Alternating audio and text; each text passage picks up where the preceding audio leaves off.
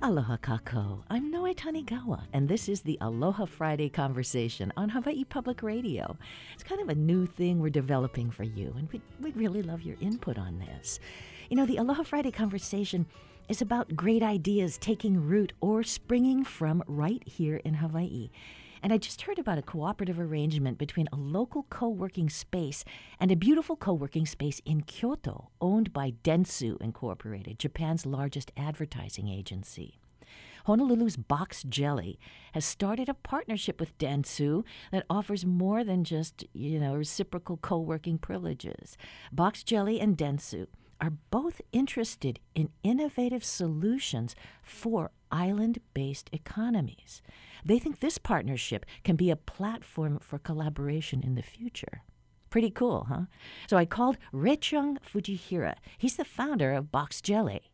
So basically, with Dentsu, we first met him maybe about a year ago, and it's kind of cool because they have a space in Kyoto called Engawa that we visited.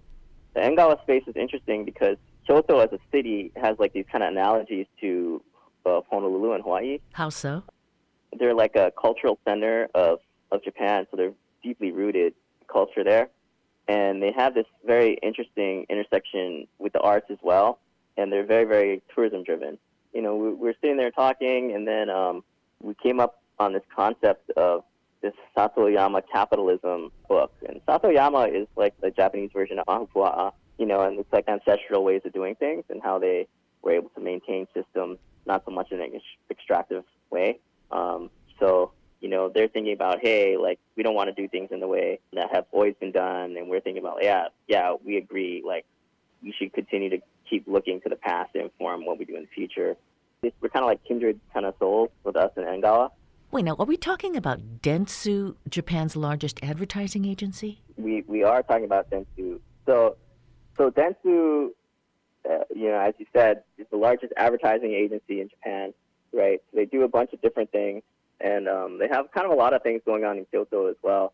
It's like they have this like huge kind of makery where they can make anything from like prototypes of like electronics to prototypes of cars, like everything in between. 3D printers everywhere. Yeah, exactly. So it's just like kind of amazing space that I really hope, as we build this relationship with them, we'll have be able to get some Hawaii entrepreneurs some access to kind of some of their. But there's always been talk of like continuing to build bridges between Hawaii and Japan and the rest of Asia, and I think this is one place where we can really start to bring people back and forth. And with the Island Innovation Demo Day and some of the ideas that are kind of cooking but haven't come to fruition yet, we're going to be able to really see people going back and forth after Corona's died down, probably. Yeah, right. Corona. Everybody's concerned about that now. And just heard that Dentsu has 5,000 Tokyo workers telecommuting because one of them tested positive for COVID-19. But Reichung and his Japanese counterparts are working on an Island Innovation Demo Day. That's going to be a pitch session for particularly island solutions, and it's going to happen here in Hawaii. So we're looking forward to that. Mahalo, Reichung Fujihira, founder of the Box Jelly co-working space in Kaka'ako. They've got a new location inside Ward Center, now sharing privileges with Dentsu's Engawa Kyoto.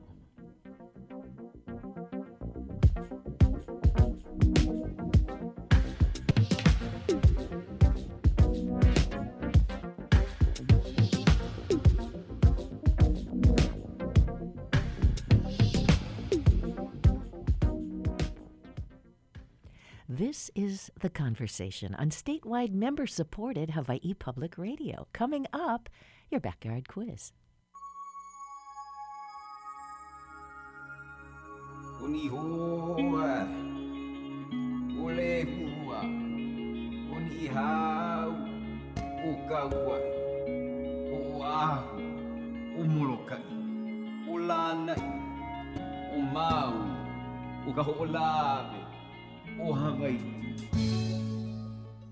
On Aloha Fridays, it's only right that we showcase Hawaii's wonderful and, in some cases like this one, a little bit peculiar local art for this quiz, okay?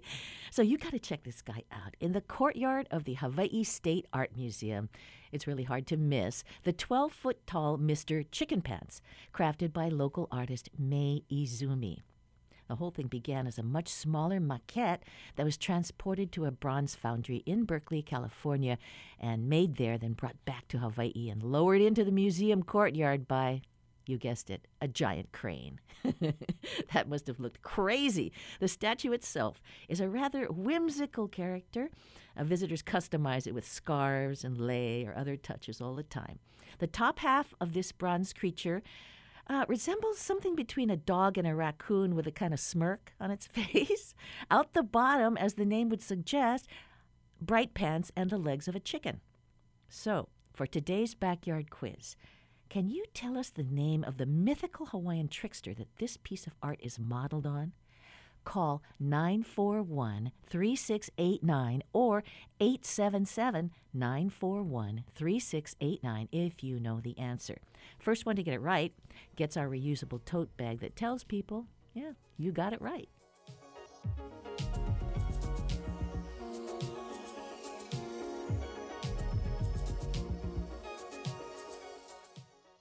Support for the Backyard Quiz comes from Locations, whose realtors and staff proudly support HPR's commitment to sharing stories of Hawaii's people and places. Locations, welcome home. Each week, New Dimensions explores the social, political, scientific, environmental, and spiritual frontiers with some of today's foremost social innovators, thinkers, scientists, and creative artists. Hi, I'm Terry Tempest Williams, author of Erosion, Essays of Undoing. Next time on New Dimensions, I'll be talking about how our undoing may be our becoming. Sunday morning at 11. Support for the conversation comes from the HPR Local Talk Show Fund, which helps Hawaii Public Radio sustain and grow its locally produced talk shows. Mahalo to contributors Pacific Database, Chaminade University, and Hastings and Pleadwell, a communication company.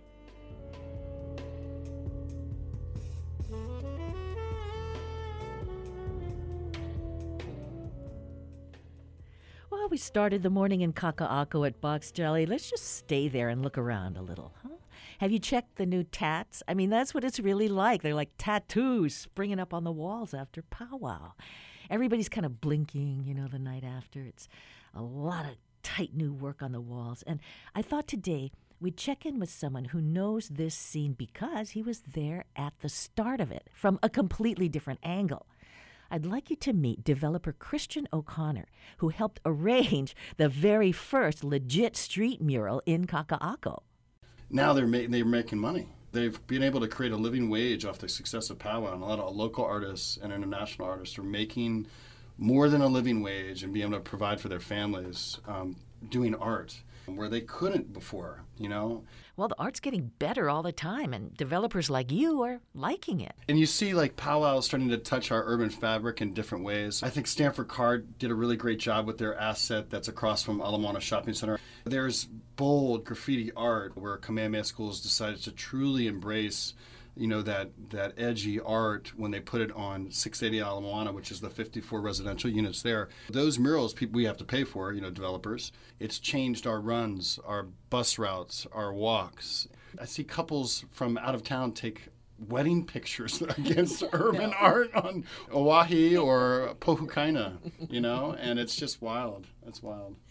I met you about 10 years ago when you first started working with Kamehameha School. So could we go back to that? Could you tell me what was your position and what was your mission then? And when was that? Oh, gosh. I think I came in 2008, in August 2008, and I came from Muscat, Oman. I was working in real estate development there. And I have at the time I had one Hawaiian kid, Benjamin O'Connor, and then I ended up having another, Farah. And so their mother wasn't going to live in the Middle East and is Hawaiian and graduated from Kamehameha in 95. So I really didn't understand at the time that I was kind of pulling us in a direction of losing battles. So I ended up moving here and got the opportunity to work for Kamehameha in 2008. And that was just after this big recession. So I was the senior asset manager working in Kaka'ako and a little bit in Kanoelani, managing some ground leases over there, but mostly focused in Kaka'ako. And so we had this amazing community. We had 50 acres of land. Kamehameha has 50 acres of land there. 28 acres was in the process of being entitled when I joined. But we were going through, at that time we were going through this major economic contraction across the globe, really. And so it affected everything. And so everything slowed down dramatically, and nobody really knew where to get any money to do any kind of projects or work at the time. Side view for me with your past experiences. Yeah. So I was coming from, and this sounds bad, but I was coming from Oman and Dubai, and we were just dreaming. Everybody had to dream bigger than the next guy, because that's really where the competition was happening. It was like, at the time, you were gonna make the money, so you just had to compete and be cooler, neater, sexier than the next guy. So when we got to Kaka'ako, and I got here, and I was excited to be home to raise my kids, and everything was gonna work out. But I was like, oh man, I've got like the ugliest light industrial district in the city, and I went from these visions in the sky to like, oh my God. And don't get me wrong, it was just old light industrial, and it's not brick, right? It's not like old light industrial in Chicago or old light industrial in San Francisco, where it's like, wow, we've got like bombed out Quonset huts that could just fall over if you could lean on them. And so initially it was like, what am I doing here? How am I going to do this? That was the first take, But you had models. Describe how this model works. Like, what do you mean? How you can take a neighborhood and begin to seed it and start getting it rolling. Oh, well, some of that, like my mom is an urban planner, okay? And she worked on this thing called the Hyattsville Gateway Arts District, and it's in Prince George's County, Maryland. In Prince George's County, they had terrible crime issues and a lot of drug distribution and production. So I watched my mother from the 1980s through the 90s, through the 2000s until she retired, just change the zoning, work with the politicians, change the use types. And what happened was as this change happened in the District of Columbia, all the artists started to come and root themselves in this area because they had live-work zoning. They could live and work in older industrial buildings that normally wouldn't have been allowed to do that. And really working off of like a Soho model or a Bronzeville model or some of the other models we've seen in other areas that have naturally occurred with the LGBT communities and the artist communities typically move into districts. They create really neat expressions. They make it safe, and then people move in because it's safer. So really just looking at how art plays a role in that, it was very interesting for us to see art already happening in Kaka'ako at Fresh Cafe and other things, and then just taking that art, those concepts, and then just kind of giving them a little bit of wind, a little bit of an opportunity to see how art could help reshape and change everything in Kaka'ako.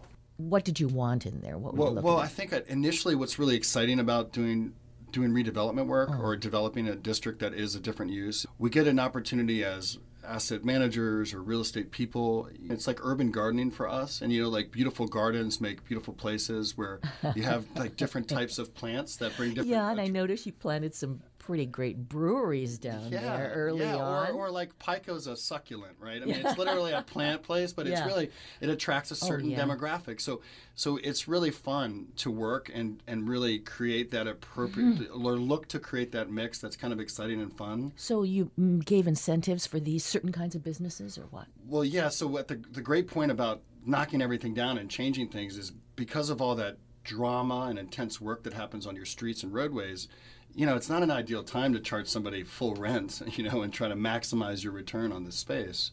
And I think what we found and learned is that while we're about to go through these intense activities of construction, it gives us a really good opportunity to, nurture small ideas and concepts at at very light rents, very low rents. So there has to be a little bit of something because everybody needs to pay for what they're doing. But it also gives an opportunity to say, hey, take this space. I think R&D Cafe was great with Ben Trevino, Wei Fang, and their crew of people, or Whole Ox Deli, which was a great concept. It didn't end up working out and staying, but it was fun to try it. And so there's so many things where you nurtured ideas and the trust made a decision. It's a team of people make these decisions, but everybody made a decision to really find great ideas, seed those ideas and see if they work out. And if they work out, then let's roll them into the final vision of SALT, or let's move them down to another location where we can have their rents. Oh, really? So the idea isn't just to develop then and then raise the rents and then have them leave? Right. It's to cultivate and hold on to them. Really? I think that's generally the game plan over time. I mean, you got to understand, especially with Kamehameha's perspective and and just people's perspectives in general as you live here and learn, like how to think about our place and our space and place and how we're supposed to be here. But you really want to nurture and grow innovative businesses because they're that future for us here.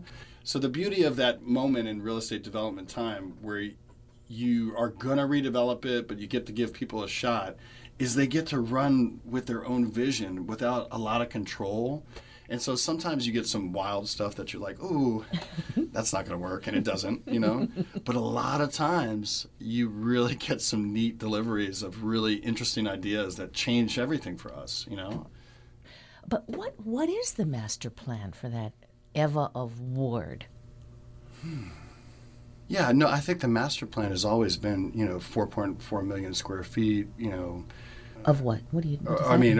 Of residential and retail space with some light industrial. And I think it will be that. I think the idea is a walkable, urban, vibrant, filled community where a lot of the stuff that's created in the community gets installed within the community. And I think Kamehameha schools in particular had a great vision and idea where, the whole idea really is that we build up all this stuff. You build housing, you build space for different businesses to survive and live and grow. And then you try to keep those dollars going from one block to the next block, from one block to the next. So if I'm a retail space coming in and I want some cool signage done, I go to Lana Lane and I say, hey, Lana Lane, I need some help with this. And so that transaction really happens from one block to another. And what's really cool about all these local businesses being there is that dollar then stays in the state and it stays in the city. And it cycles maybe once, maybe a couple times, but it's just going block to block to block. And I think that's super exciting. And I think that's really a bigger, broader vision of what you hear and what we want is this idea that our money flows to our local community members. They produce beautiful things that we enjoy, and then we put those things up and we honor them or we sell them onward to someone else, And I think, a lot of the roots of the concepts really boil down to this idea. Can we keep our money here? Can we keep our value here? Can we work together to create even more value? And then can we monetize that and create a living wage for all of us? And I think that's really the roots of a lot of what was happening. Yeah. Pretty neat, huh?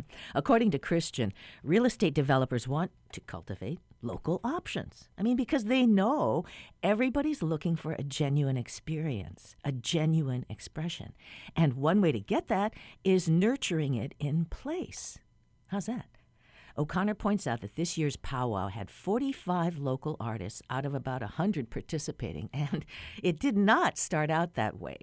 A generation of artists who design tattoos, fabric, graphic media, corporate interiors, and street murals. They're coming on up here in Honolulu. Christian O'Connor left Kamehameha Schools in 2014. He now works on affordable housing developments with City Center LLC. Think that's maybe a tough job? Let's find out how tough sometime soon.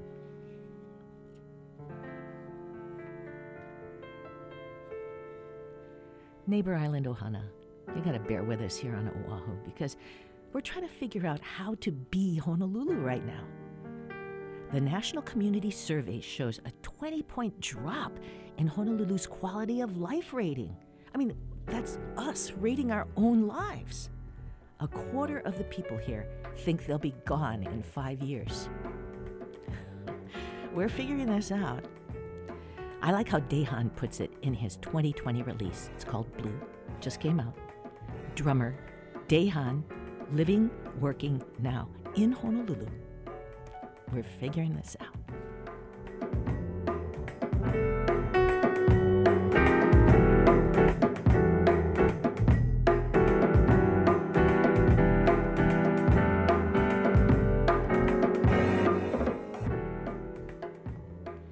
Happy Aloha Friday. It is the Aloha Friday conversation on HPR, an hour of art, culture, and ideas in Hawaii. And that means all across Hawaii, okay? Not just across and over. We want to get into the valleys, along every craggy ridge, and all the way into your nook and cranny, because we want to find out what life is like here, you know? We need all the flavors in this stew, including flavors from the 1951 Lanai pineapple workers' strike. There's got to be some umami there, right? It's all in this month's edition of Lanai Today. So think back, okay, mid-1920s, James Dole had made the island of Lanai into the largest pineapple plantation in the world. In fact, 75% of the world's supply came from Lanai. And that's what that island was all about. Nelinia Cabiles is the new editor of Lanai Today monthly newspaper. And in the lead article this month, she talks about how 800 Lanai workers got involved in pineapple strikes that were just breaking out all across the islands. On Lanai, the community pitched in, gathering kiave wood, cooking meals, watching the kids, organizing the strike for 200 days. I had to give her a call. Nelinia, all right. Were you born and raised on Lanai? I grew up on Lanai, but I was born in the Philippines. And so how old so were I you? was here. I came when I was 4. Oh, really? All 12 years of school there on Lanai? Yes. I wonder how big the high school is. My graduating class was 52, which is actually a big class. It is. I think right now it hovers between average of 48 to maybe 50 students. Mm. And of the 50 that you graduated with, are any still on the island? Yes, a handful. But the majority of us left. How long have you been living on Lanai this time, Nelinia? Since October. You know, I left Lanai fresh out of high school when I was 17. I went to, I applied to colleges. Well, they had one of the, I guess, common themes is that they had to have a good journalism program because I knew that I loved to write and I didn't know anything about creative writing. And so I thought, well, I can make a living as a journalist, as a writer. You know, and I was 17 and I'm crazy for Hemingway and I wanted to experience what he wrote about, you know, Paris and the bullfights and in Madrid, and I knew I wouldn't find them here on Lanai. And so, you wanted your bite out of life. Yes, that's exactly what I wanted. And so I left. So I never really appreciated Lanai until much later, until I realized, oh my gosh, this place is amazing and beautiful, and there are stories here. You know, stories I never knew about, like the 1951 strike that I just wrote about in the February edition. Right. And I feel like, what an opportunity. By learning the stories of this island, I feel like I'm falling in love with this place. Like, I love her even more. I mean, I liked your story about the strike because, for one thing, I never knew about it. And it was 1951, right? And then what I loved was how the town swung into action and how the whole energy and industry of the town was so supportive. It was really a unifying moment. They stood firm in their convictions, and other, I guess, pineapple companies fell. They settled, but Lanai stood firm because the crux of their fight was the right to own a home. They fought because there were no homes to be the company owned all the plantation homes. And so anyone who owns a home on Lanai now, they have an enormous debt to these workers. How did that strike end? Well, that's coming in part 2 and next. Okay. We'll come back for that, okay? Okay, that would be great. Thanks so much. Have a great weekend. You as well. You as well. That was Nelinia Cabiles, editor of the Lanai Today newspaper. And you can find the February edition and past issues also online at albertadigetli.lanai.today.com. Alberta DiGetli, by the way, is the esteemed former editor of this paper. Nelinia has a wonderful column on trails I have loved in the February issue also. I think you'll enjoy it.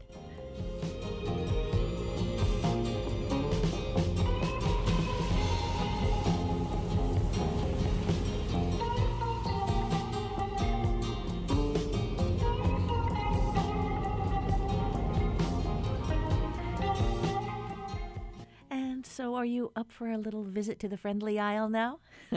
Let's head over to Moloka'i, all right? I met Kanoelani Davis in 2016 after seeing her work in the Mama Wearable Art Show. I think I got a tube skirt. I mean, she was really doing different kinds of things. Kanoe was also a single mom, 4 growing children, juggling jobs, and I heard that last fall she was invited to show at London Pacific Fashion Week, representing us, Hawaii. So figured, hey, let's get to know her. So Kanoe, what are you born and raised on Moloka'i? Yeah, I'm from Moloka'i. Been here all my life. Generations from here. On my grandmother's side, so we go back. Very far back on Moloka'i. Mm-hmm.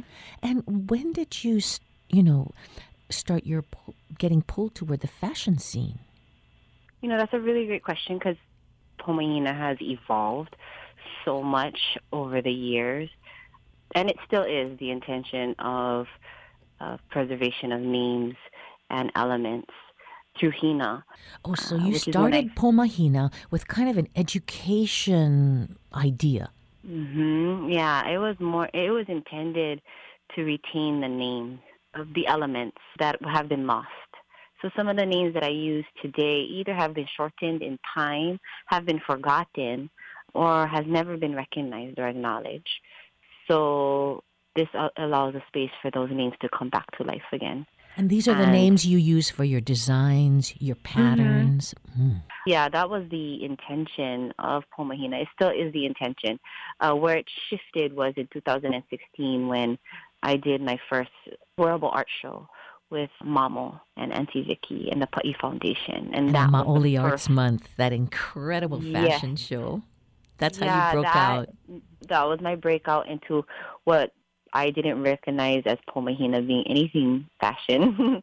Now it was becoming a place where people were recognizing it as fashion. Well, I mean, I was stunned. You had the kind of more geometric patterning, which was so exciting at that time, was just coming on, and you applied it to, like, workout gear. You had bicycle pants with this on it. You had leggings. You had shoes. Yeah, it was, starting off, it was just regular plain shirts I actually did ohe kapala and natural dyes on my very first pieces. And which are those bamboo carved stamps, right? Mm-hmm. And going back to that kind of Hawaiian type of geometric design is really where people headed after about 2016. Right. I started to use, my technological skills. Instead of using an ohe kapala or a bamboo stamp, I'm using my Apple Pen, doing it in ways that I can expand on pieces that the art goes on. So that's why I have an array of pieces from shoes to leggings and workout gear, all the way to dresses and aloha shirts. And bags. And bags, yes. And everything in between. Okay, now tell me, how did London Fashion Week hear about you? Pretty much how they found me was through social media and followed me and finally just got in touch with me through social media and invited me to London. From Moloka'i. From Moloka'i. So you went last fall. Oh my gosh. How was it? What was it like, Kanoe? It was incredible. The artists, the creations, the creativity, the array of designs and designers were inspiring, and they came from all over the world. I was very nervous because we were asked to close the show, being the first Hawaii contingent there at London Pacific Fashion Week. And that was nerve-wracking, not only as a designer, but it was nerve-wracking as a Kanaka Maoli, as a Hawaiian woman, from Moloka'i, because I felt like, one, I could celebrate the fact that this Moloka'i woman, single mom, could get to London, but it was also that pressure of making sure that, I stay within my integrity. I do what is right. I do what is true to me, and I don't change that so that inspires others to do the same. I mean, did you find that your work was quite distinct there? It was very distinct in an idea of being very different, yes. Which is both a great thing and I don't know if it's a bad thing at all, but... Now, so what did it make you think about your own work and where you're going? I honestly didn't waver from who I am and where I'm going. For me, it really gave me more confidence in who I am and knowing that, okay, I can walk next to amazing people like them and still be me and not have to change. And the best thing that I could do for myself right now is continuing the work that I've been doing, continuing my own personal growth as well as the growth of Pomahina, but within my lane. Has life been changing very much on Moloka'i? How's it been? Life has been interesting on Moloka'i. Right now it's snowbird season, so there's tons of tourists, tons of people. Other than that, I mean, our lifestyle here is the same. We still struggle with our resources, but yet we thrive so gracefully within it as well. Learning to embrace the yearly shifts. Moloka'i doesn't change so much. It's a slow change, and I think one of the other things that we just recently celebrated was 0 B&Bs on island. That's a huge one for us. Airbnbs 0 B&Bs? You have 0 B&Bs on your island? That just got passed unanimously. There's a limit. And that limit on Moloka'i is 0 now? Yes. Yeah. Well, hey. Yeah. I know it's hard to understand from an outside perspective, but being here and living here daily, generationally, you feel impacts that one will never feel unless they actually were living here for generations to really truly understand what these things mean.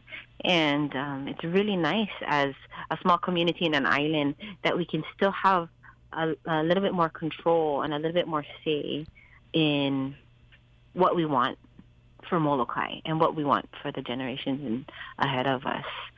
I'm very grateful for that because I know it's really hard on different islands. Geez, Kanoe, I'm just so glad to have had this time to talk with you and catch up. Okay, thank you so much. Thank you. Aloha. Okay, have a great day. Aloha. You too. Jeez, you can see Kanoelani Davis's Pomahina line online. And we think of you, Moloka'i, with respect. Moloka'i Ohana, you keep it real for us today, okay?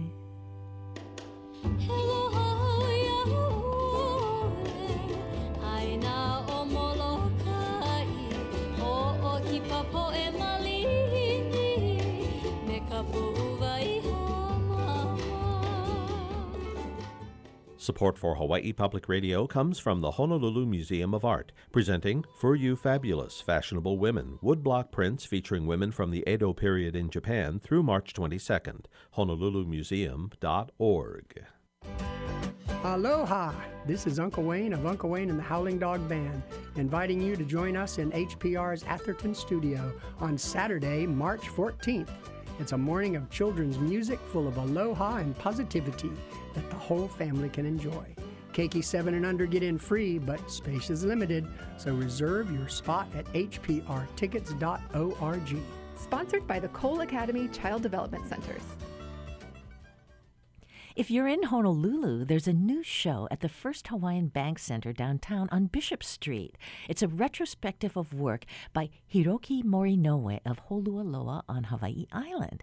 You'll find his work in public and private collections all around the U.S. and in Japan.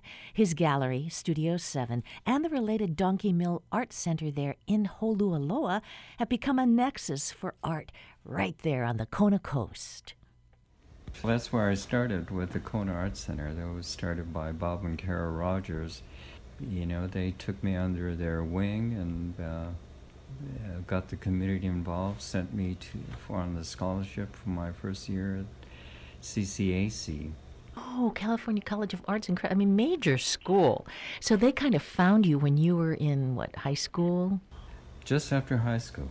They opened the Art Center in 1966 or 67. And they kind of spotted you and helped you to develop that, huh? Because you just think, how does a kid from a coffee farm in Holualoa fix on art as their profession? Right, from farm to art. Not farm to table here. Hiroki, tell me about where you live. Describing? Well, it's a small little town, and it used to be even smaller. We're really an isolated community here.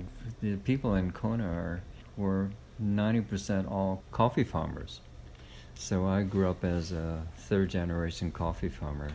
Kona was so small, we knew everybody by their cars. And all the rust spots, you can tell who's coming down the road. That's how small Kona was when I grew up. But I still farmed. After I got back from art school, I took over the family farm. The big difference is that I got rid of all the heavy chemicals and started to organic farm. What does being a coffee farmer do to your outlook on the day and the land? Well, you know, like all of us growing up in Kona, you know, everybody picked coffee in the summer. And slowly maybe in the late 60s, I think, you know, more people moved here. And there was a child labor that came into the picture, so parents couldn't use their child to pick coffee anymore. Coffee prices dropped there in the early 60s, so many people went to find more professional work. Hotels, there was only a couple of hotels back then, but the airport, tourists became a bigger economy for Kona, so, and then more hotels after that. But I have to say, I was a farmer longer than I've been an artist. You know, can you talk about your colors? Well, I've been using the tri-hue system, 3 colors, for the last 30 years. I learned to mix my colors. So in the early days, I had a much wider palette, but there were all the earth tones. I had the browns, the greens, the ochres. I threw all of that away and learned to mix my own. I think it's more exciting. You discover color as you mix it. The secret is I have 2 yellows, 2 reds, and 2 blues. I have one on the cool spectrum and one on the warm spectrum. So there's a warm red and a cool red, a warm blue and a cool blue, and warm and a cool yellow. So with that, with addition of white, I can mix any pigments I want. I don't have colors with exotic names anymore. When do you find time to work these days? These days, I go to the farm for a couple hours in the morning, and then I come back and work in the studio. I already started a new series of work, And I remember Lila Twixsmith says, you must start something new after every exhibition. And she said, don't wait till the show gets down, start right away. So I hear her in the back of my head. That's good advice. Artists know there's always that slightly lost feeling, after mounting a show. Hiroki Morinoue's new work continues a series on the Brazilian rainforest. And Hiroki got his big printing press rolling again. He's making direct impressions of plants. Hiroki's gallery in Holualoa is called Studio 7 Fine Arts, and he and his family are the force behind the Donkey Mill Art Center in Holualoa also. So it'll be fun to find out about that in the future. I hope we can. Maki, mahalo plenty for your help on this, by the way. Meanwhile, Hiroki Morinoue, Evolving Language, continues at the Honolulu Museum of Art at First Hawaiian Center on Bishop Street through June 26th. An extremely satisfying show. Let's close this segment with music from the Big Island. Kohala is the name of the group, and that's where they're from. Mainly, it's Charles Michael Brotman with Rupert Tripp and Charlie Ricardo, In Your Hawaiian Way.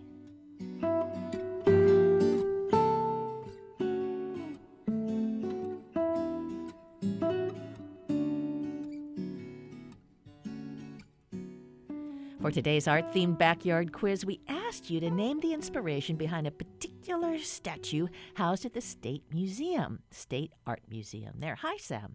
We're talking, of course, about Mr. Chicken Pants, sculpted by local artist Mai Izumi in Berkeley, California. The work was inspired by a Hawaiian myth involving a supernatural, shape-shifting dog that's said to have originated on the island of Hawaii, but did romp and roam across the islands. Mai Izumi says all her artworks inspired in some way by stories. And that's certainly the case of Mr. Chicken Pants, which is based on the Hawaiian myth of Puapua Lena Lena. And that's the answer to today's quiz.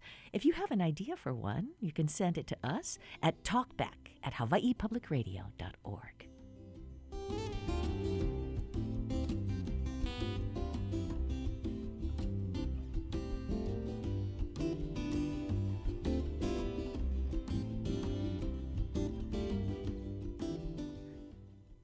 I was leafing through my vinyl collection the other day, and I pulled out this Alfred Apaka album of my mom's, white pants, white shirt, red carnation lei. I started thinking, we need to hear these voices because, let's face it, not all of them are going to make it to your Spotify playlist. So I called the incredible Antoinette Toni Lee. She's been the chair, coordinator, and board member for the Aloha Festival's parade for a decade plus, and she's the president of the Hawaiian Music Hall of Fame. I asked her if we could maybe spin through a few of the major voices from the 1950s and 60s here in Hawaii. Groups were not trying to play and sound like each other back then. Haunani Kahalewai? Yeah. Remember? What do you know about her, She was a great singer. The first singer Toni mentions, Haunani Kahalewai. I mean, how many people have heard of her today? Born in Hilo, Hawaii Calls brought her to worldwide fame, and she deserves that fame today. Haunani had a 3.5 octave range, contralto to mezzo-soprano, and she had this rootsy swing. Rebely Edwards called this the song of the Waikiki in crowd. Oh, hail, oi.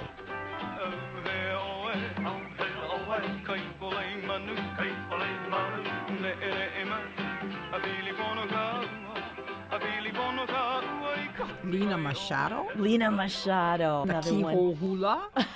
Remember? What did people think about that song when it came out? I think people liked it. In fact, we used to warm up to that song in Halau with Auntie Mikey. Oh, really? Yeah. That's kind of a risque song. I mean...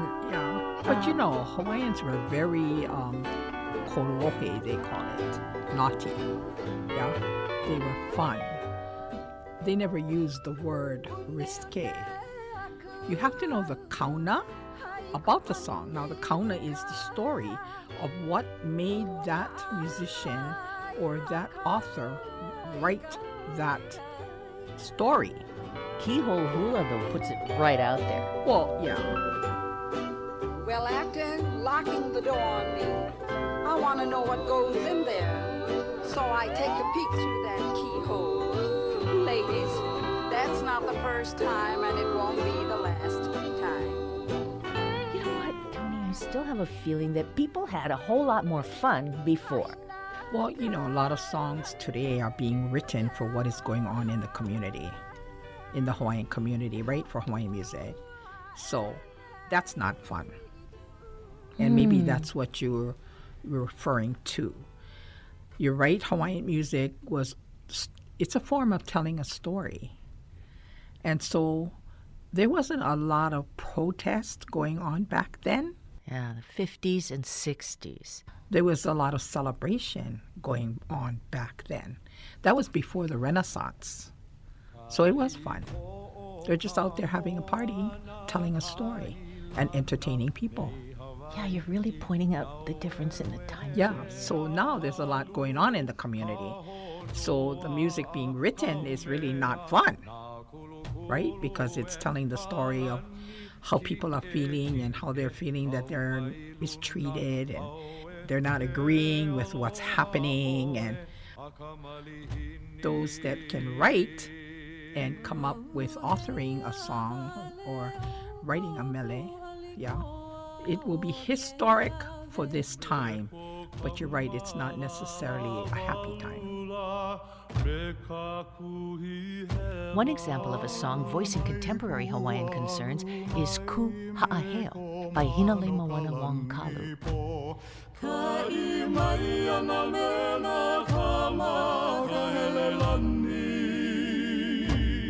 Ku Ha'aheo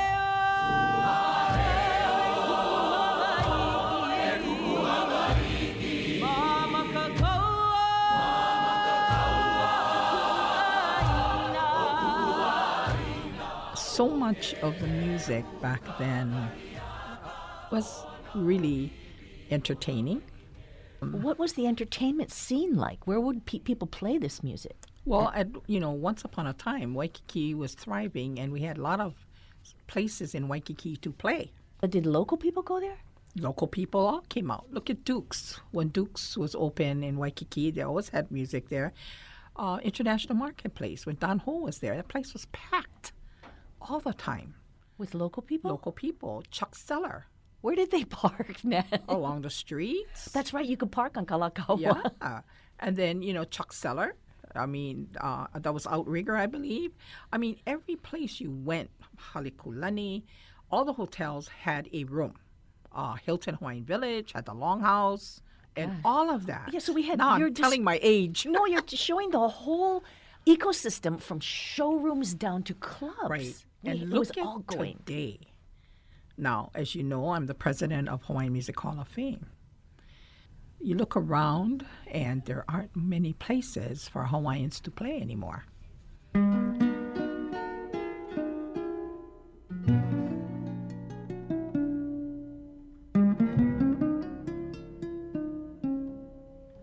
'50s and '60s. What groups were around at that time? Kahawana Lake Trio was there. Kahawana Lake Trio. They're just 3 musicians, but the music sounds so complex. Yeah. There's a lot going on.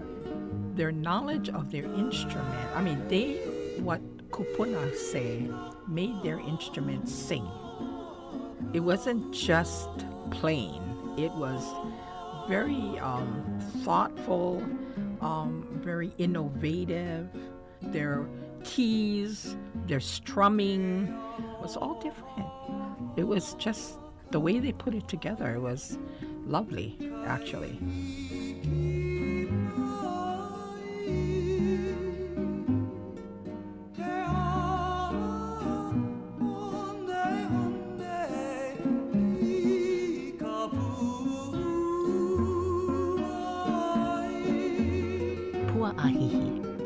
Kahawana Lake Trio from the 1965 Hawaiian style vinyl release. And that's like Buddy Folk. They were the Invitations. The Invitations. That's who they were. You're right.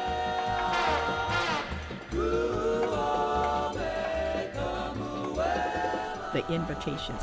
Their harmonies are crazy. Where do they come from? So different, right? Than Kahawana. You couldn't put them on the same page. That's what made them all so popular and unique. Do you hear that today?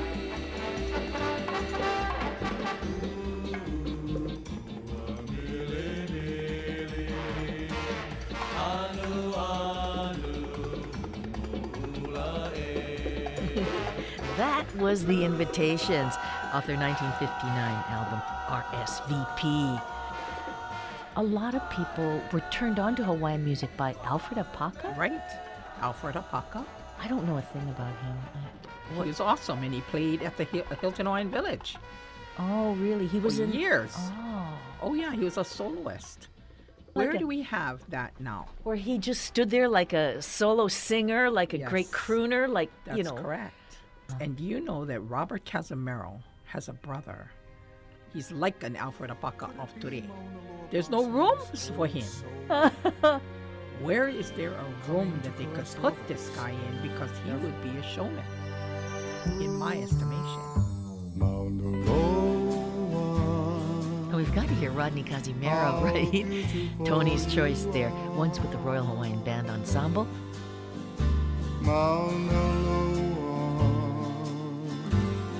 You are my evening star. Do you want to hear some Alfred Apaka?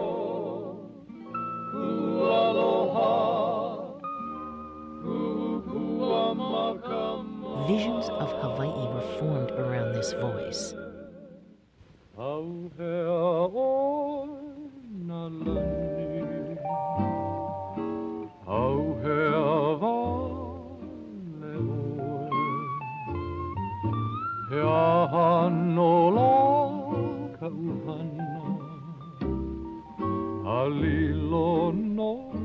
Really, so much fun, Tony. Thank you so much. Thank you, Lloyd.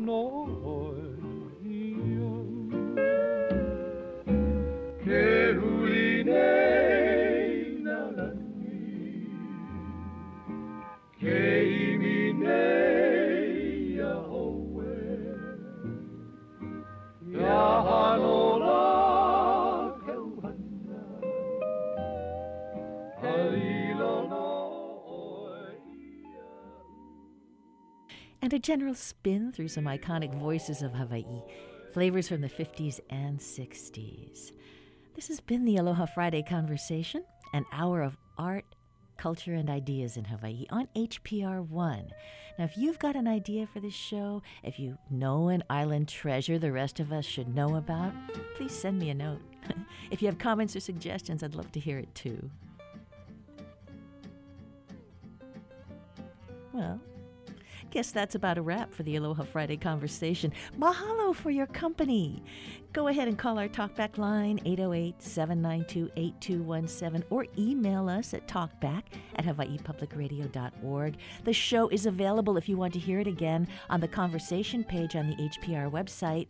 This show's produced by Lillian Zong, Harrison Patino, Jason Ubai, and Paige Okamura. I'm Noe Tanigawa. Kathleen Cruz continues the conversation on Monday. Until then, let's take care of each other. Happy Aloha Friday.